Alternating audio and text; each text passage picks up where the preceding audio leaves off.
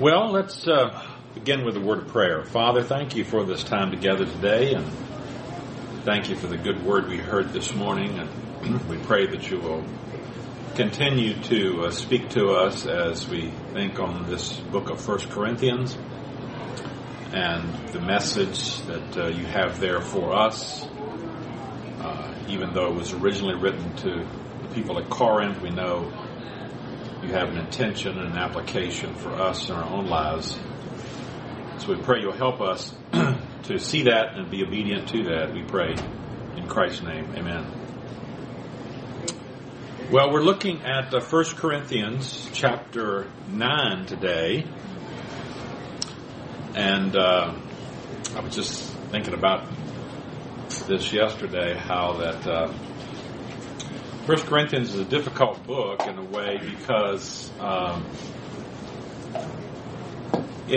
we call the New Testament letters occasional letters. We call the epistles occasional letters. And what that means is they were written not as literary documents, not as like you'd write a novel or you'd write a history. The book of Acts was more not an occasional document. It was written for a specific purpose as a literary document to Luke and Acts were. But these epistles were written because some problem, some difficulty, some occasion. It's like when you write a letter, who writes letters anymore? But we used to write letters years ago, and you would have an occasion. You have to, you're writing for some purpose. Something has come up. You find out that a family member has an issue and you're writing about that or something. And so that's the way these epistles are. They're written for various occasions, and therefore it's sometimes very difficult to think of what is there a theme to these things. Now, when you look at the book of Hebrews, that's different. That's not an occasional document, exactly. It's more of a literary document, and it has a theme, the supremacy of Christ over the Old Testament and so forth. But in Corinthians, Paul is dealing with a church that he established, and he is now received a letter from them, an official letter, and so he's responding to their letter. So we have this ongoing back and forth conversation between the apostle who found the church and the people in that church, and they have various issues. One of the issues they have is food sacrificed to idols. That's chapters 8, 9, and 10. Or actually 11:1, if you take 11:1 as applying to the previous section. So this is the issue of the fact that in the ancient world, people spent a lot of time in the various temples. Archaeologists have discovered at least 26 temples or sacred places in Corinth. So there were temples everywhere. Just like we have restaurants on every corner, there was a temple on every corner. And people would go there to eat meals and for celebrations. We talked about this. And they just were occasioned to going there all their lives. And part of that was worship the gods. There was no separation of church and state in the ancient world, or for most of the world. So if you were in Corinth, you honored the gods that were worshipped in Corinth. You could have your own gods, but you worship the Corinthian gods too. And so, as you went to the temple, and you maybe go there for a meal, for a celebration, for a birthday celebration, for any kind of festival, event, you would be eating food that was sacrificed to an idol in some sort of worship service. And the problem Paul sees for Corinthians going to these things is the idolatry involved. Remember, this is what gets Christians, I've said, in trouble in the 2nd century, the 3rd century. This is what gets them killed and persecuted, is they refuse to worship the Roman gods. And all the Romans require is just offer a little incense on the altar. Just offer a little incense to Zeus on the altar, to Jupiter on the altar, and you'll be okay. You can love Jesus, but just worship the emperor a little bit. Just worship Jupiter, and most of them wouldn't do it. That gets you killed, because that's looked upon as unpatriotic. You're against Rome. If you won't worship the Roman gods, you're against the government of Rome. So Paul has a real problem here trying to persuade these Corinthians that it's wrong to worship in these temples, even to go there for these seemingly harmless things. And so he's dealing with that. We looked at that first of all in chapter 8, verses 1 through 13. Now, Paul in chapter 10, remember this is chapters 8, 9, and 10. And in chapter 10, he will say, you just cannot go. It's idolatry, pure and simple. These are not harmless gods or of wood or stone. They are demons behind this. Satan is behind idolatry. Yeah, it's true. Their idols are nothing in themselves. But in chapter 8, he decides to take a different tack here. Remember?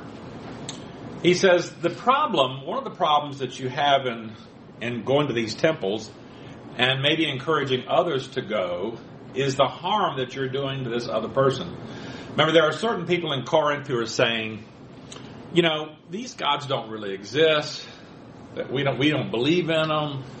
They're just made up stuff. There is no Zeus. There is no Mercury. There is no Hermes. They don't really exist. And therefore, we can just go there without any problems. But Paul says one of the problems is that not everybody has that kind of knowledge. They've come out of idolatry. They still think of these gods as having existed. And by your conduct, you're sort of encouraging them. If they see you sitting in the idol temple, they could be pushed back into idolatry. So Paul's point in chapter 8 is that it's not your knowledge that's the basis of your conduct. Now, their knowledge is wrong here, unfortunately, because they say these gods don't. Their knowledge is right in the sense that the gods don't exist, but their knowledge is wrong in the sense there are demons behind it. They're not looking at that. But sometimes, even if we're right, we have to be careful how we act towards a fellow Christian, even though what we believe and what we know is right. We have to be careful that we don't cause a fellow Christian to, as Paul will say here, go against their conscience. So Paul does not want any Christian to go against their conscience. And if a Christian feels that this is wrong to do this, they shouldn't do it. Now, their conscience may be telling them the wrong thing. The conscience can be taught incorrectly. It can come with wrong beliefs. And so we want to calibrate our conscience by the Word of God and learn what is right and what is wrong. But remember, like in Romans 14, Jewish believers who came to Christianity still believed they couldn't eat those ham sandwiches. Couldn't eat that pork. And Paul says, well, you shouldn't invite those people over to your house and say, here's the meal, here's pork. Because they still can't quite get over this yet. They still think to them, it would be sinning. Now, hopefully they can learn that it's not, that the law's been done away with, we're not under the Mosaic law. But the point is, you don't want a person to go against their conscience. You want them to act in faith, believing that they're doing what God wants them to do. Well, in chapter 8, Paul says they should be willing then to give up their so-called right to eat this meat. Now, ultimately, they don't ultimately have the right because there's demons behind these things. But, they're arguing that we have the right because they don't exist. But even if you had the right, therefore, you should consider your example, the issue of your fellow believer. And so in chapter 9, Paul uses himself as an example of someone who's willing to give up his rights to help a believer or to further the gospel. Paul says, I have certain rights myself as an apostle. Particularly, he talks about the right to support from people he's ministering to. And he says, I'm going to use myself in this example here of a person who's willing to give up those rights for the sake of another person, for the sake of the gospel. And that's what you should do. You should follow my example and be willing to give up your rights for the greater good in this case. So I say here, but before I say, we got to have a quiz. Food sacrificed to idols concerns food sacrificed to an idol and eaten in a pagan temple or shrine. It's true. This practice was condemned at the Jerusalem Council. True, it was. We read in Acts 15 that they condemned it. And said, because remember the issue there was, do Gentiles have to keep the law and be circumcised? No, they don't. But they've got to stay away from idolatry. Idolatry. That's the big problem for Gentiles, is idolatry. So they can't engage in idolatry. Paul agrees with the strong position of the Corinthians. Well, not really. The strong position, they don't use the word strong, but their position is that gods don't exist. And Paul says there's truth in that. But their position is, therefore, we can just go to these temples. And Paul says, no. A Christian should never violate their conscience. True, he said. Paul is concerned that some believers at Corinth might be tempted to return to their former idolatry. That's true. And love for our fellow believers should always regulate our freedom in Christ. Let's get my handy-dandy remote out here. Let's see if we can.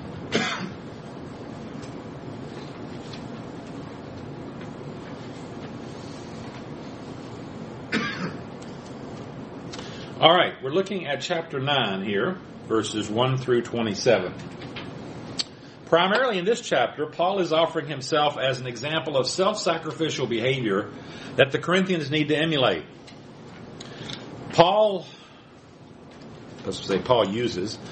uses himself as an example of someone who voluntarily relinquishes his apostolic rights for the greater good of the gospel, which is what chapter 8 has been all about. The implication is that the Corinthians should follow their apostles' example and relinquish any presumed right they think they have to attend the pagan temples so as to avoid causing harm to their fellow believers. All right, let's look at, first of all, Paul's apostleship here in verses 1 through 3. Paul says, am I not free? Am I not an apostle? Have I not seen our Lord? Have I not seen Jesus our Lord? Are you not the result of my work in the Lord? Paul begins with 4 rhetorical questions, each expecting a positive answer. Garland suggests a paraphrase. As you well know, I certainly am free. As you well know, I certainly am an apostle. As you well know, I certainly have seen the Lord. As you well know, you are my work in the Lord. So these questions call attention to what the Corinthians already know, and Paul assumes they believe, and they set the stage for the argument that follows, and the outline that follows. Now, the first and second questions, am I not free, am I not apostle, are now going to be handled in a separate order. So the first issue he's going to talk about is his apostleship, and then he'll talk about his freedom. So he raises the questions, but he's going to answer them in the opposite order here. So in 1 through 14, Paul will deal with his apostleship. 15 through 23, he'll deal with his freedom. The last 2 questions present Paul's own view of apostleship by establishing that he is indeed an apostle. First he says, have I not seen the Lord? So Paul is referring here, you remember, to his Damascus Road experience. He believed that his experience was more than just some kind of vision. For him, it was a resurrection appearance, just like the apostles had. Remember, he says in 1 Corinthians 15, 3 through 8, for what I received I passed on to you as of first importance, that Christ died for our sins according to the Scriptures, and that he was buried, that he was raised on the 3rd day according to the Scriptures, and that he appeared to Cephas, and then to the 12, and after that he appeared to more than 500 of the brothers and sisters at the same time, most of whom are still living, though some have fallen asleep. Then he appeared to James, then to all the apostles, and last of all, apparently his last appearance, physical appearance to anyone, was to the Apostle Paul. So, I don't want to make too much out of this, but I wonder about people who said, I saw Jesus, standing in my bed last night. No, I think the last person who has seen the apostles, who's seen Jesus, was the Apostle Paul, the last of the apostles here, the last chosen apostle. So Paul says, are you not the result of my work in the Lord? This is Paul's second proof for his apostleship. He's seen the Lord, but his second proof is the establishment of churches in new areas. Paul says in Romans 15, therefore I glory in Christ Jesus in my service to God.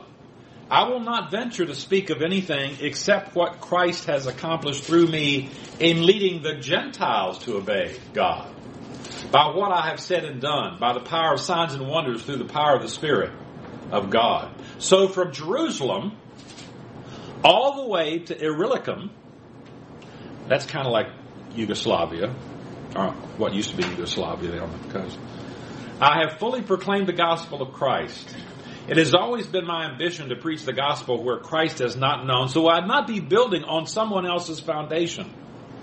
So Paul was a pioneer church planter, planting churches in Gentile areas primarily, where no one had gone before. Rather, it is written, those who were not told about him will see, and those who have not heard will understand. This is why I have often been hindered from coming to you. So Paul is writing to the Romans now, and he's at the end of his missionary journeys in the East. This is the end of his third missionary journey. He says, I'm planning to come to you, but the reason I haven't come is because there's already a church there.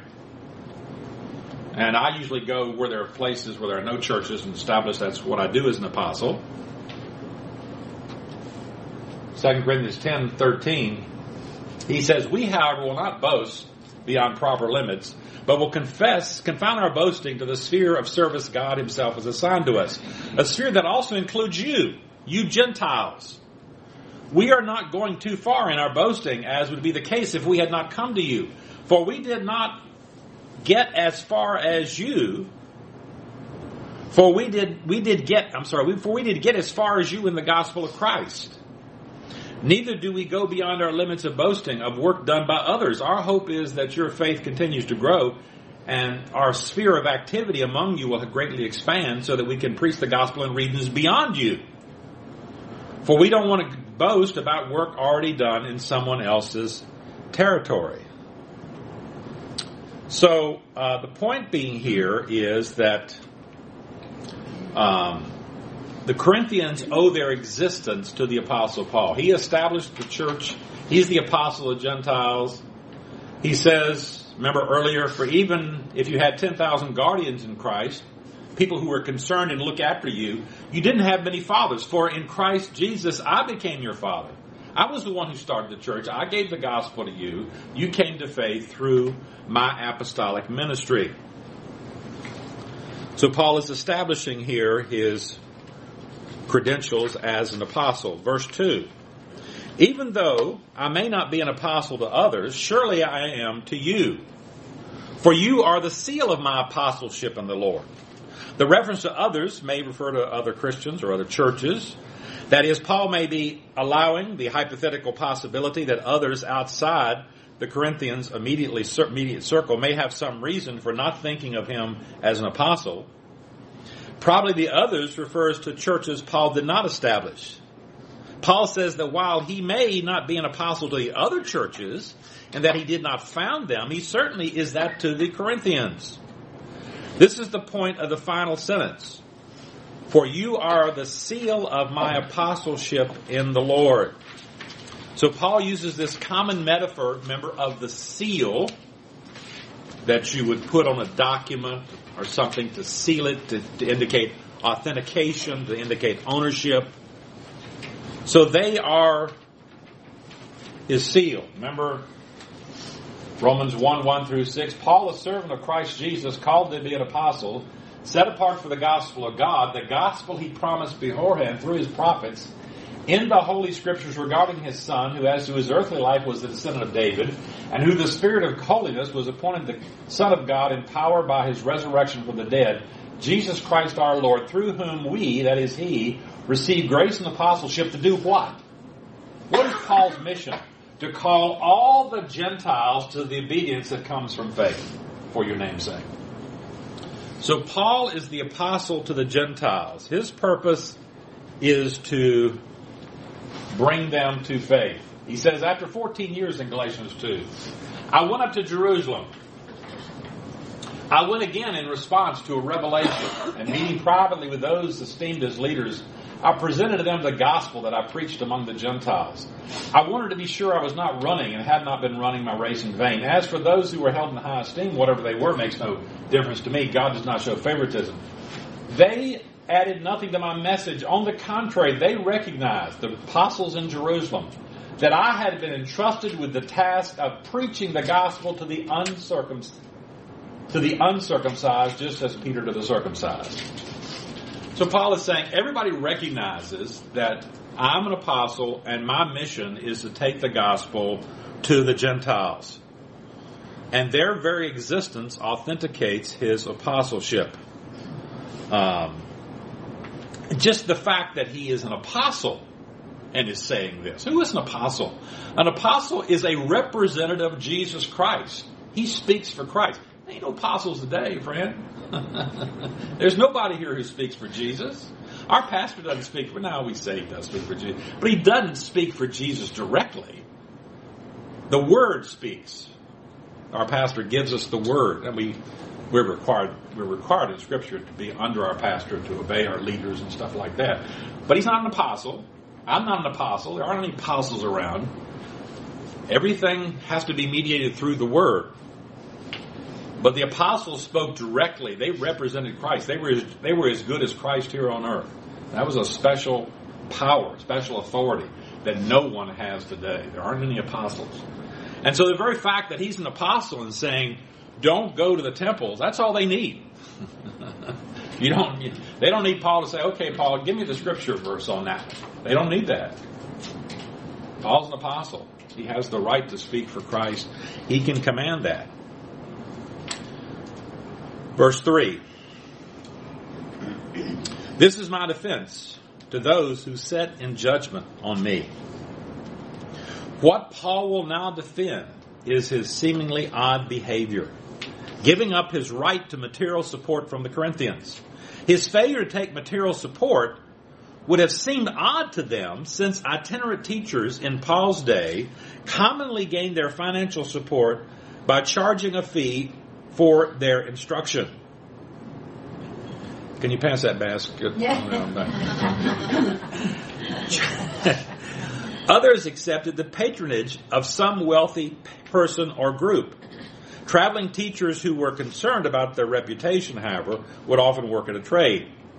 Paul refused patronage, and worked at his trade, not only in Corinth, but also in Thessalonica. You remember in Acts chapter 18, when Paul comes to Corinth, that's where he establishes the church, Acts 18, on his second missionary journey. You remember, Paul left Athens, went to Corinth. There he met Aquila and Priscilla. And Paul went to see them because he was a tent maker as they were, and he stayed and worked with them. So Paul, when he was at Corinth establishing that church, he was working with his hands at his trade, what he was trained as a young man, as he was growing up as a Jewish young man. Same thing in Thessalonica. Surely you remember, brothers and sisters, our toil and hardship. We work night and day in order not to be a burden to anyone while we preach the gospel of God to you. Nor do we eat anyone's food without paying for it. On the contrary, we work night and day, laboring and toiling, so we cannot be a burden to any of you. So, the point is that Paul, as we'll see, has this policy that when he goes out and evangelizes new areas, he doesn't want to take any money from the people he is directly evangelizing. He doesn't want to, go to a new place he's never been, and the first thing do, take an offering, Now, why does he want to do that? He wants to, as he'll tell us later, he thinks that could be confusing, because that could make people think you're paying for this message, you're paying for the gospel. Remember, the gospel is the free grace of God, and Paul wants to exemplify that free grace of God by his establishing these churches. So he didn't want to take any money where he went. We kind of follow the same policy today, in the sense of when missionaries go out to places, they usually will just establish a church. They're supported by someone. We send missionaries to places. We support them here, so that the people they're witnessing to, they're trying to establish in churches. They don't have to give them any support. They don't have to. Doesn't look like they're begging for money or something like that. So we kind of follow the same policy. Even in church, pastor will say, if you're a visitor, please just pass the plate. We don't feel obligated, because we don't want people who come to feel like, hey, we're here just to get your money, that kind of thing. No, we're here to give you the gospel. Now, as members, as believers, we have a responsibility to support the work of Christ, but we want to present the gospel as free, the free grace of God. So that's what Paul is trying to do, not put any hindrance to the gospel. Offer it free of charge. Well, we see Paul's apostolic rights in verses 4 through 14. Don't we have the right to food and drink? Don't we have the right to take a believing wife along with us, as do the other apostles and the Lord's brothers and Cephas? Or is only I and Barnabas who lack the right to not work for a living? So Paul begins his defense here with a series of rhetorical questions whose function is to demonstrate that he has the right of an apostle. So these questions here in verses 4 and 5, you can see they're kind of variations on the theme of verse 6, the right not to work for a living. Is it only Paul and Barnabas who do not have the right to work for a living? Question 1 in verse 4, the question 1 is in verse 4. The we in verse 4 and the following verses may refer to Paul and some of his traveling companions, or it could be what we call a literary plural, which is not uncommon in Paul. Primarily, Paul is probably referring to himself. So Paul asks, do we not have the right to eat and drink? The key word here is the right. Paul is speaking of his right to room and board. Question 2 is in verse 5. Paul asks, do we not have the right to take along a believing wife, as also the rest of the apostles and the Lord's brothers and Cephas? Again, this is related to this question of support, not only for oneself, but also for one's wife, one's family. So this verse suggests that at this time, Barnabas and Paul were single men. They were not married. And, they could have benefited from having a wife along to help them. And they would have had the right to be supported in that sense. The third question is in verse 6. It makes clear what the previous two questions were all about. As Paul says, or do not I and Barnabas not have the right not to work for a living? So we should ask Pastor Ken the right not to work. He doesn't work for a living. Did you realize that Pastor Ken does not work for a living? It says it right here. Not to work for a living. The issue is Paul's right not to work, meaning work with his own hands at a trade.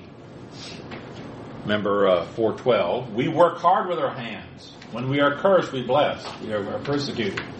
We endure it. Possibly Barnabas is mentioned here because he was well known to have worked at a trade with the Apostle Paul when they went out on their missionary journeys, when they evangelized.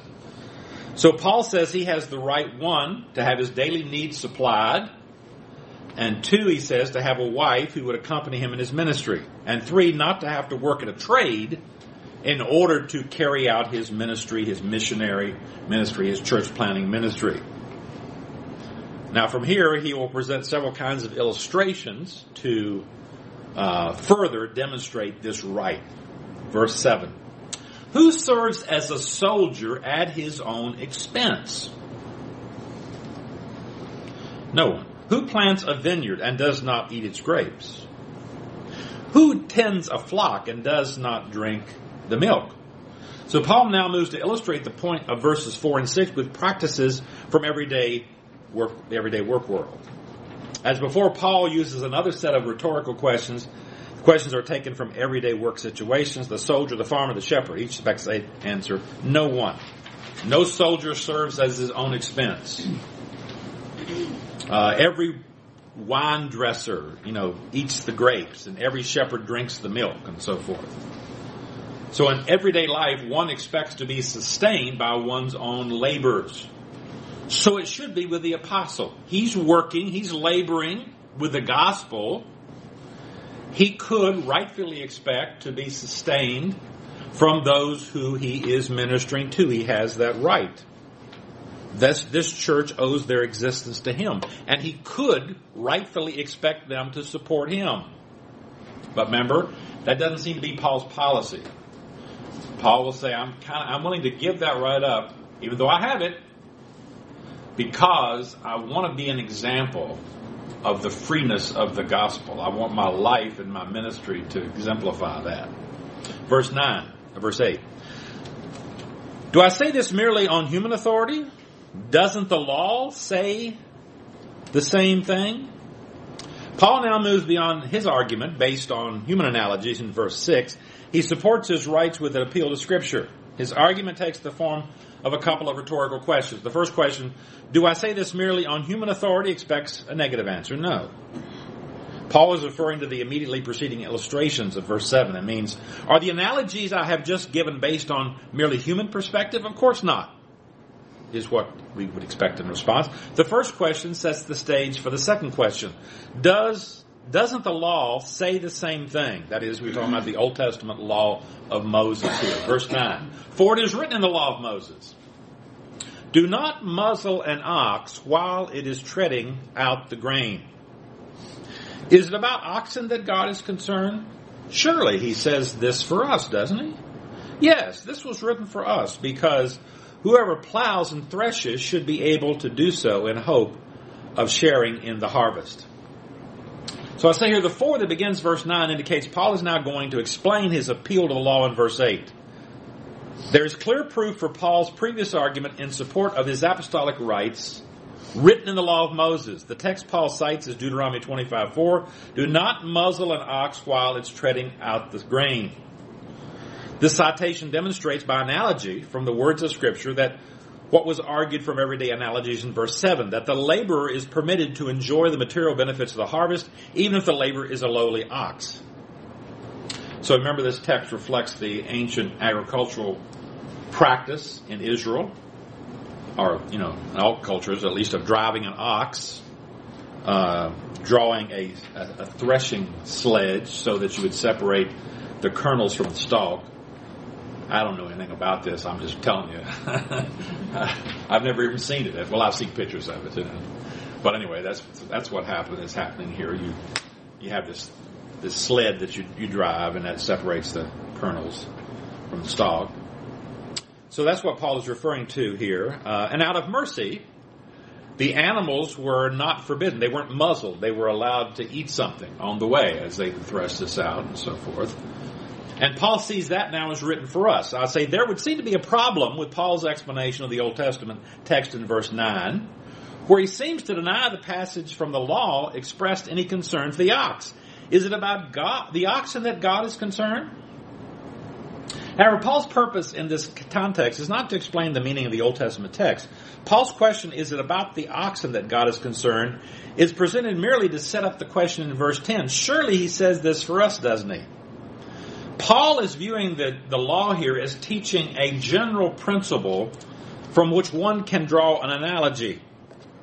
So by their very nature, the Old Testament laws, which are limited in number, do not cover all circumstances of life. They don't cover every situation. So they regularly function as more examples or paradigms. Here's the principle, here's the paradigm for all sorts of applications. If you look at Deuteronomy 25 there, you'll see that there's all kinds of, basically everything is about human beings until you get to that ox there, quotation in 25:4. So he's talking about human relationships, but he's saying this is true even of the lowly ox. That is, God wants you to be merciful and gracious. He talks about other human relationships, even as you be merciful to a lowly sort of ox. So Paul, I say, is not denying the law's concern for oxen, but recognizing that the law's concern for oxen was ultimately a way of teaching the law's concern for people, teaching the Israel Israel, that God was merciful and they should be merciful towards others. If God cares about the oxen, then he cares even more about human beings, is the point. If he's concerned enough to make sure the oxen is taken care of, he's concerned about human beings. Paul is concerned here with the application of that Old Testament principle to his present situation. If God forbids preventing an oxen from enjoying benefits of the work of threshing the grain, then how much more is a human apostle entitled to the benefits from his mission work? So in verse 10, Paul says that God was teaching more than concern for the ox in Deuteronomy 24, because whoever plows and threshes should be able to do so in hope of sharing the harvest. So human laborers also benefit from the law forbidding muzzling of an ox that is harnessed to tread the grain, because by analogy, Paul says here, by analogy, they may also eat from the grain. He applies the analogy of the threshing of the ox threshing the grain to an analogy from farming here, both of which make the point he, the apostle, has the right to material support. Verse 11, if we have sown spiritual seed among you, is it too much if we reap a material harvest from you? If others have this right of support from you, shouldn't we have it all the more? Paul now picks up the themes from the previous analogy, specifically applies them to the present argument. He has sown spiritual seed among them, the gospel, the truth. Thus it should not be too much, therefore, for him to reap a material harvest from them. If others have so benefited from them, should not he have the right as well? So Paul's work in Corinth had been sowing the gospel, which meant for them they were reaping spiritual things. They were reaching things of the Spirit. They were regenerated. Is it too much now that it should work in reverse, that they should help him with material things? The final question in verse 12a puts Paul's argument in plain and direct language. Others have certainly been receiving the kind of support Paul is arguing for as his own right. Certainly their spiritual father was entitled to the same support. Now we don't know exactly who these others were. He talks about these numberless guardians in 4:15, other teachers maybe. We know there was Apollos who was there. Maybe they supported Apollos. There's talk of Peter, remember, but we don't know whether Peter was really there. So it may have been others who there. That was about the 10,000 guardians, you remember? 12b, but we did not use this right. On the contrary, we put up with anything rather than hinder the gospel of Christ. There it is. We didn't use this right to support, because we put up with anything rather than hinder the gospel. Paul begins to explain why he did not use this right as others had. Now, Paul will give a fuller explanation of why he did not use this right in verses 15 through 18. But before he gets there, we're going to see he's going to kind of go back into his illustrations in verses 13 and 14. But he tells us the reason right here. I say Paul's basic reason for not demanding the material support he was rightfully entitled to was his concern for the effectiveness of his gospel ministry. Paul explains that rather than exercise his right to material support, he was willing to put up with anything rather than hinder the gospel of Christ. Paul has in mind anything that would hinder evangelism anyway. The gospel of Christ is a phrase that occurs over and over again, and it always refers in Paul to this preaching of the gospel. I was trying to show this. If you look at like the New American Standard, it translates the Greek pretty literally here, just word for word. When I came to Troas for the gospel, there's the word here. I came to gospel for the purpose of the gospel. I came to Troas for the purpose of the gospel. What does that mean, for the purpose of? Well, the King James put to preach the gospel. They put it in italics because it's not technically there. But other translations, we just say preach the gospel. The point is, that's the meaning. When Paul talks about the gospel of Christ, he's talking about the proclamation of the gospel of Christ. And always preaching the gospel to non-Christians, especially to Gentiles. So therefore, when it comes to a choice between his rights as an apostle and others hearing the gospel, it's no choice at all for Paul. That is, if it comes down to that. Anything that would get in the way of someone hearing the gospel can be set aside. And that's an amazing statement when you think about that. We could think about that for our own lives a little bit. Anything that gets in the way of someone hearing the gospel can be set aside. That's tough in our society, because we're in a society that, if there's anything that's the religion of our society, it's our own self-autonomy, our own rights. Hey, don't tell me I have the right. That's our Christian culture is absolutely contrary to that kind of thinking, but it permeates everything. So, what kind of hindrance did Paul have? He says he puts up with anything so he won't hinder the gospel of Christ. What he doesn't say here, but the answer probably is going to come to us in 15 through 18, and I've mentioned it, that by preaching the gospel freely, that is without pay, without expecting support, Paul is able to be an example of the free nature of the gospel.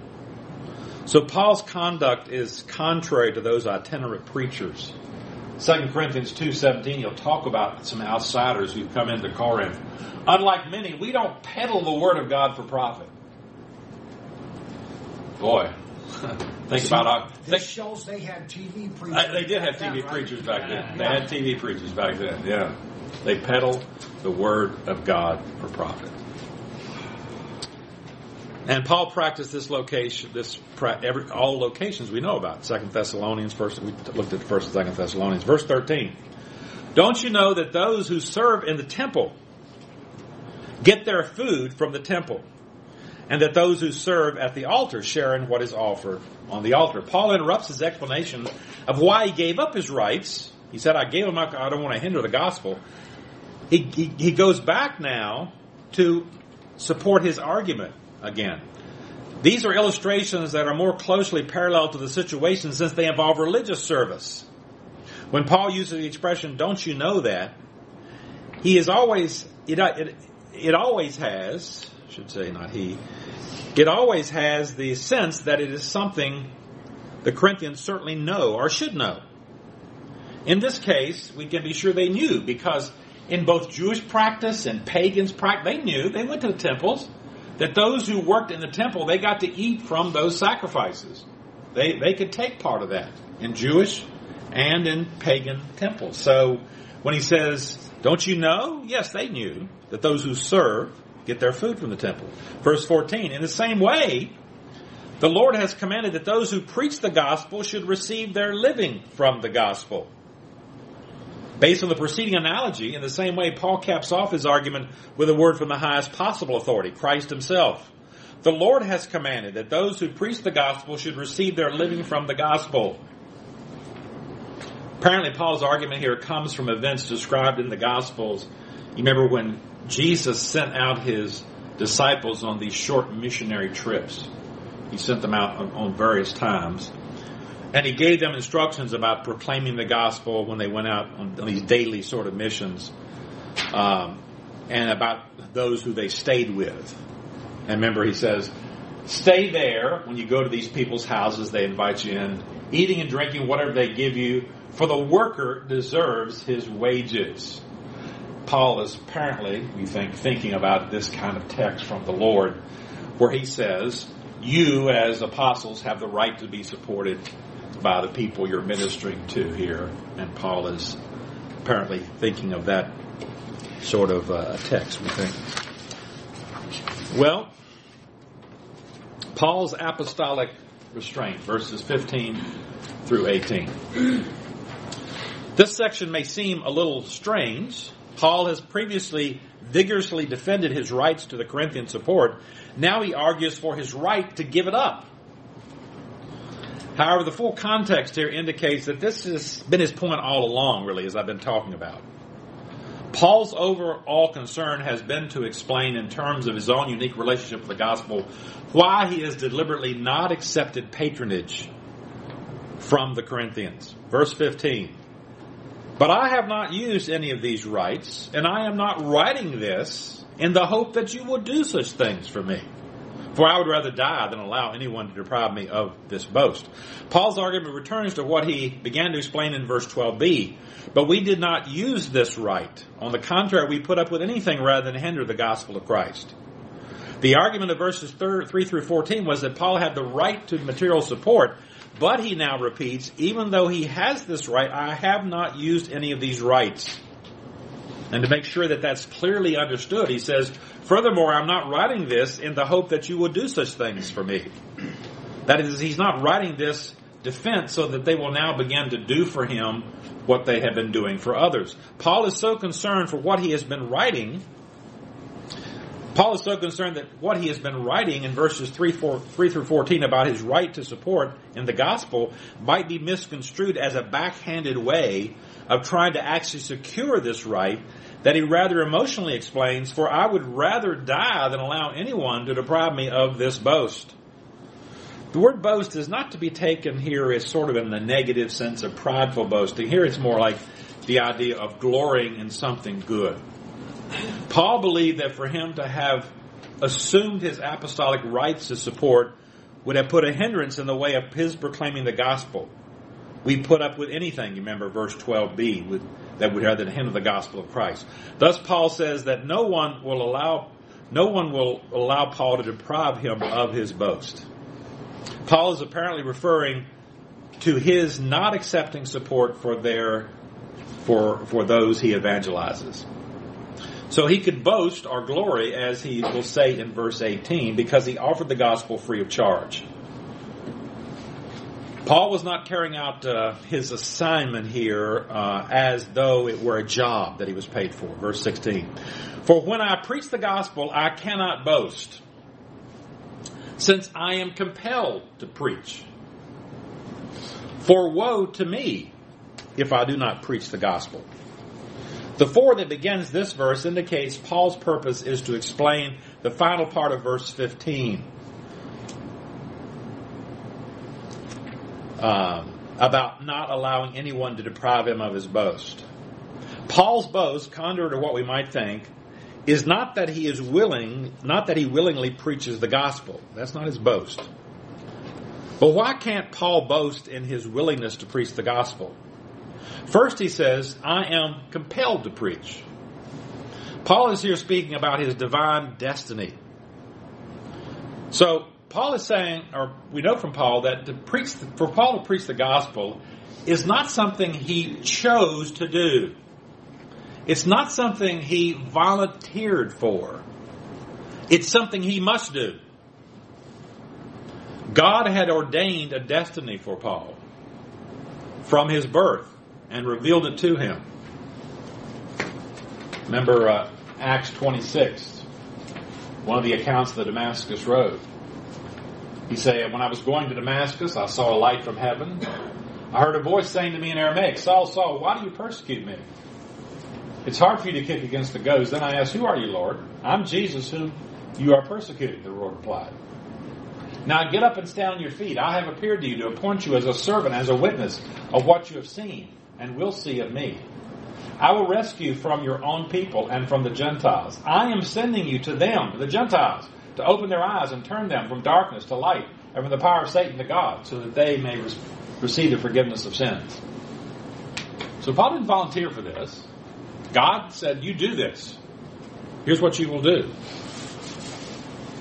Galatians 1:15 and 16. But when God, who set me apart from my mother's womb. Okay, it started right there. God is sovereign. He set me apart from my mother's womb for this task. And He called me by His grace. Was pleased to reveal His Son to me that I might preach among the Gentiles. My immediate response was not to consult with any human being. So from this time on, from the time of his conversion, proclaiming the Christ to the Gentiles was his calling and his compulsion. He had to do it because God had laid hold on him. I say Paul is under such divine compulsion that he says, woe to me if I do not preach the gospel. Since this is Paul's divinely appointed destiny, he would stand under divine judgment, Paul says. Woe to me if I don't fulfill the task that God has revealed for me. So Paul's point is, I can't boast in preaching the good news of Christ to the Gentiles, because I'm not doing this because I just looked out there and saw this need and I said, I'm going to do what others aren't doing. No, God just said, you do this. God commanded me to do this. And He's God, I ain't, He said, He's the creator, I'm the creature. And if God says do this, then Paul said I have to do it. Verse 17, if I preach voluntarily, I have a reward. If not voluntarily, I'm simply discharging the trust committed to me.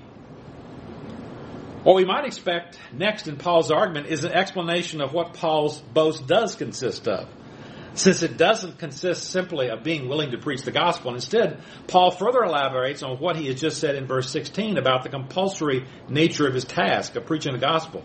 In thinking about his own work of preaching the gospel, Paul conceives of two possible alternatives that a person might carry out that task: the free individual and the slave.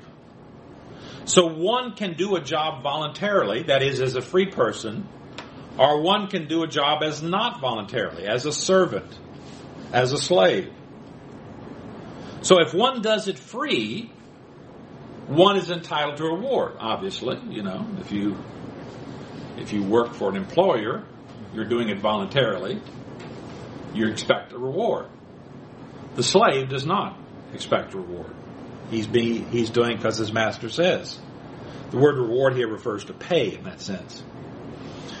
So he says, if I preach voluntarily, I have a reward. That's merely intended to set up what's really true about Paul.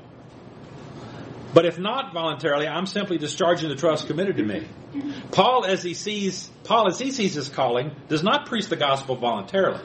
Now, it's not that Paul is being forced against his will to preach the gospel, but because he has been especially called to do the work of God, do this work by God Himself, he cannot be seen as a volunteer. That's the point Paul is saying. It's not that he hates this; he just hates it. But the point is, he's not really a volunteer. That fact rules out any possibility of a reward or pay in Paul's case. God doesn't owe me anything here. I'm doing this because God said so. Paul's point is the one with which he began verse 16, remember. He cannot boast in preaching the gospel because he does not do so of his own choosing. If he had done of his own volition, then he is entitled to pay. So Paul's apostleship is similar to a steward. In the ancient world, a steward who was in charge of an estate, of a household, was generally a slave. And so you had a slave, and he may be well educated, maybe captured as a prisoner, but he would take care of your estate if you were a rich or wealthy person. But you didn't pay this guy. The steward is just entrusted with managing a household. He's entitled to no pay, which is exactly what Paul will say in this next verse, verse 18. What then is my reward? Just this, that in preaching the gospel I may offer it free of charge, and so make full use of my rights as a preacher of the gospel. What then is my reward, Paul asks? Since Paul did not volunteer to perform the task of preaching the gospel to Gentiles, he is not entitled to be paid, but he does have a reward. Paul considers the privilege of preaching the gospel free of charge, the privilege of not exercising his right, a reward in that of itself and the source or the basis of his pride. Paul says, that's my boast. That's what I can glory in. The fact that I preach the gospel and I don't expect to be compensated for that. It's this inner reward that comes from knowing that he's preaching, voluntarily in a sense, offering the gospel free of charge. He's not making use of his right to gain support for the preaching. By preaching the gospel without pay, without any pay, freely without pay, he's able to illustrate, as we said, the free nature of the gospel. So in this way, Paul shows his own application of the principle that we offered earlier in the discussion, or he discussed earlier, about whether to eat meat sacrificed at an idol temple. While he felt that he had You might have the personal right to eat that meat. He voluntarily gave up that right, he says. He gave up that right not to eat meat because he didn't want to put a stumbling block in front of other Christians. He didn't want to do anything to harm the gospel ministry. So he's trying to use that to illustrate chapter 8. I, Paul, have the right to this material support, and I did not take it because I want to offer the gospel free of charge. And I can boast about that because God doesn't expect that, So I could do this. His own ministry is a living example of the gospel. That's what he wants. He gave up his right in order not to put a stumbling block in the way of the gospel.